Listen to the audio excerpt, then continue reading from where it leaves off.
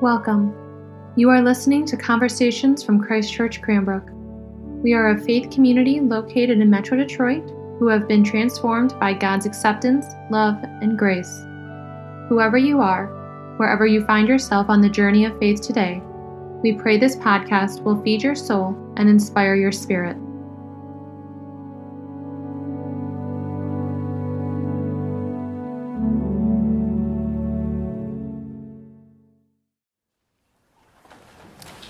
Last week during coffee hour over here, some of us were talking about the whole quarantine experience last year and whether or not any of us had any positive things to say about it. And a number of things were mentioned: getting some of those much-needed projects done around the house, exercising more, walking, spending more time with family. Although for those of us with little kids in the house all day long, your experience may vary. But the one thing we seemed to all agree on was how it forced us to slow down, to take a kind of time out from the frenetic pace that our lives had been accustomed to. Think back to, 2019. Can you remember how busy life seemed? Writing in the Boston Globe well before the pandemic, Dr. Susan Koven described a new epidemic of sorts. Patients complaining of fatigue, irritability, insomnia, anxiety, headaches, heartburn, gastrointestinal whatever, back pain, weight gain. Any of that sound familiar? Their condition wasn't more stress, excessive busyness. And we shouldn't be surprised, I suppose, in a country where we are largely defined by what we do and what we produce. It makes sense that our busyness would become a kind of badge of honor. And by the way, complaining about our busyness, right? A kind of virtue signal.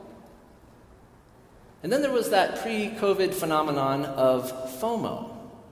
Do you remember hearing about that one? I've seen a couple nodding heads. It's an acronym for fear of missing out. It describes that anxiety we feel when we see an exciting or interesting event happening somewhere else and it's happening without us. Of course, FOMO is nothing new. It's essentially a version of the old keeping up with the Joneses. Except thanks to social media, we're no longer just looking at our immediate neighbors. We're looking at everyone. Right? Our extended family, our neighbors, our friends, our co-workers, our book club friends, people from church, all of whom seem to be having this wonderful time together, posing for selfies, visiting fabulous places, having a wonderful time without us. And what about that other pre-pandemic meme? Alone together? Did you hear that one? That's the family all gathered in the living room, or that group of people who have all gone out to dinner, and everyone, it seems, has their head down in their phones, right? Physically together, yeah, but totally alone. Responding to emails, anxiously doom-scrolling all the things they're missing out on, totally oblivious to the real community right in front of them. And by the way, I've done that. I'm speaking from experience here. And if you think it's just a problem for adults, ask your grandchildren, ask your children about busyness. I saw it firsthand in my office a few years ago at another church. A teen at a local high school had committed suicide, the second in the course of a year. And one of the kids who knew the boy was at the church with her mom. And I mentioned, that we had made arrangements for a counselor to come to talk to the teen group so they could sort of unpack this together. And she was like, wow, that's great. Tell me more. What time? And then Mom interrupted. Oh, honey, you can't go to that. You've got that science test for Mrs. So-and-so. You've got that band practice that night. And the daughter, without skipping a beat, was like, oh, right. What was I thinking? And I'm like, did I really just hear that? So I don't think it's a stretch to say that for a culture addicted to busyness, the COVID lockdown was kind of like a national intervention of sorts, right? We all had to go cold turkey from our schedules and our commitments. And it was a shock at first. We were resentful at first. Some of us still are. But in time, some of us began to appreciate this collective time out because it was a chance to breathe and to find some perspective on what really matters in our life. And it was a chance to reflect as well on just what was it that was keeping us so busy? What was driving us so hard? What was the emptiness we were trying to fill? Why the constant need to do and the resistance to simply be? Perhaps you've heard an old saying. It goes something like this: inside each of us is a God-shaped hole, a place inside our hearts that only God can fill. Yet we spend so much of our lives trying to fill it with everything else. Have you heard that? It's a paraphrase of a 17th century French mathematician, Blaise Pascal, who himself might have been paraphrasing St. Augustine, right? Who in the 4th century said, you have made us for yourself, O Lord, and our hearts are restless until they rest in you. It's a spiritual truth, one that can be found at the heart of all the world's enduring religious traditions. In Buddhism, we are warned not to fill it with attachments to things like our youth, our looks, our things, our power, our money, even our health, because all of them will eventually fail us and lead to suffering. In Judaism and Islam, we are warned against idolatry, trying to fill that hole in our heart with man-made gods, idols of all kinds, which our consumer culture is more than happy to provide, but only leads us further from God. Even in secular recovery spirituality, they too are quick to remind us that there is no chemical solution for a spiritual problem. And of course, all this echoes Jesus, who said, among other things, do not store for yourselves treasures on earth, where moths and vermin destroy and where thieves break in and steal. So what should we be looking for? That's the question on the minds of our crowd today in our gospel. They've just witnessed the miracle of the feeding of the 5,000 and followed Jesus to Capernaum looking for more. And instead, Jesus surprises them by saying, I know you came because of the bread that filled your stomach, but I have come to offer you the bread of life. What comes to your mind when you hear that?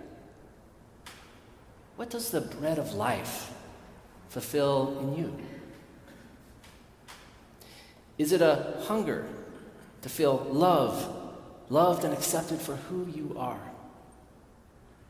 Is it the courage to be yourself, to be the person God made you to be, no matter what the world might say, no matter what your own family might say? Is it a thirst to know that no matter what mistakes I've made, no matter what I've done, no matter who I might have hurt, I will always be forgiven, and I will always be welcomed home? Is it the joy of knowing that I can finally relax because there's nothing I have to do to earn God's love and nothing more I need to offer it to others? Perhaps it's the peace of mind of knowing no matter what this life might throw at me, I will never be alone. Because the God who made me will always be with me, always be beside me, and will always be there to catch me when I fall and to raise me up on the last day. I'm guessing this is what the crowd had in their mind as well, because they immediately asked Jesus, well, how do we get this bread? His answer? Both remarkably simple and remarkably hard. Come to me. Believe in me. Put down all those other things that keep you so busy. Put your trust in me. And by the way, trust not just in the name of Jesus, not just in the identity even of Jesus, but trust our lives in the way of Jesus. Which brings us to the lesson of the manna. God told the Israelites he would provide for them each day. All they needed was to do and to go out and collect it. But some of them struggled with trusting in God. Oh, they believed in God just fine. They had seen the waters parted. They saw what he did to Pharaoh. They knew God's power, but still, some of them weren't ready to trust their lives to God.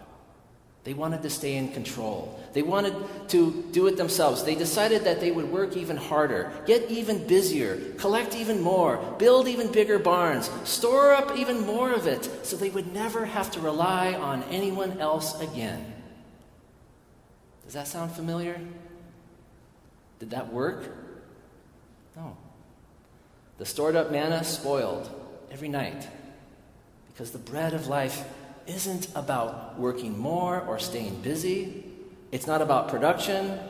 It's not about storing up and building bigger barns. It's not about being the first or having the most. No, that was Pharaoh's economy, right? God was teaching them a new economy, a new way of being that begins with trust, daily trust in God. And when we can do that, when we can shut the noise out and resist the temptation to keep up and to not miss out, when we can put down our plans and our agendas and our to-do lists and every day open ourselves up to God's, our world opens up. Our imaginations start to expand. We start to see things more clearly. We start to see the things that truly feed us. And the need to do starts to give way to the ability to simply be. Did you notice any of that happening in your life over the past year?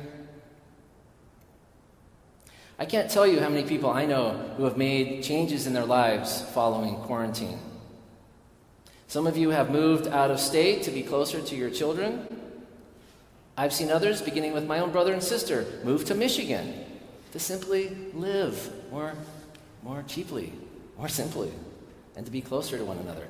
Some of you have changed jobs so you can keep working at home and be closer to your family, while others have switched careers altogether to find one with a greater sense of purpose. Some of you have taken up new spiritual practices like weekly Bible study or daily prayer. And some of you are even discerning a call to ordained life. In that coffee hour group, someone shared how she used to throw big, lavish dinner parties, the ones with multiple courses and all the trimmings and all the forks and the dinner things arranged just right. But she noticed that she was so busy being Martha, if you will, working so hard in the kitchen, trying to get everything just perfect, that by the end of the night, when everyone had gone home, she found herself asking, who did she really connect with? Did she have a single meaningful conversation with anyone? Now, she channels her inner Mary. She hosts only small gatherings, 4 or 6 people, much simpler meals, so she can actually be present, knowing that it was the connection, not the extravagant meal, that she truly craved. All of those changes, big ones, small ones, all of them to me are healthy signs that the pandemic might have helped some of us heed the words of Jesus, to be less busy, to be more connected to the things that truly feed us, and closer to the only one who can. And by the way, if you have already found yourself slipping into your old ways, your old schedules, your old commitments, amen. Don't be hard on yourself. Don't be hard on yourself. Relapses are a part of recovery. We all know that. Just look at the Israelites in our reading, some of whom wanted to actually return to the relentless production schedules of Pharaoh. Why? Well, at least they knew where their next meal was going to come from. It's what they knew. And there's a comfort in that, which is a good reminder that taking the risk to trust in God, it can feel like wilderness for us. It can be scary, and it's normal to want to turn back. But don't let that stop you from taking the next right step.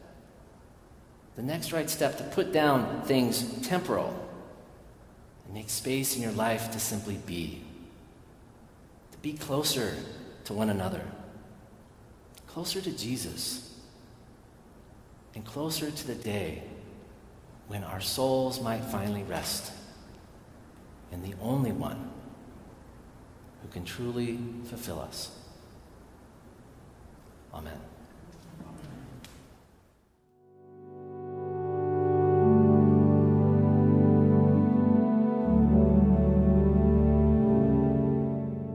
Thank you so much for listening to Conversations at Christ Church Cranbrook. To learn more about our mission, worship services, and learning opportunities, please visit us at christchurchcranbrook.org. You can find us on Facebook and Instagram at Christ Church Cranbrook.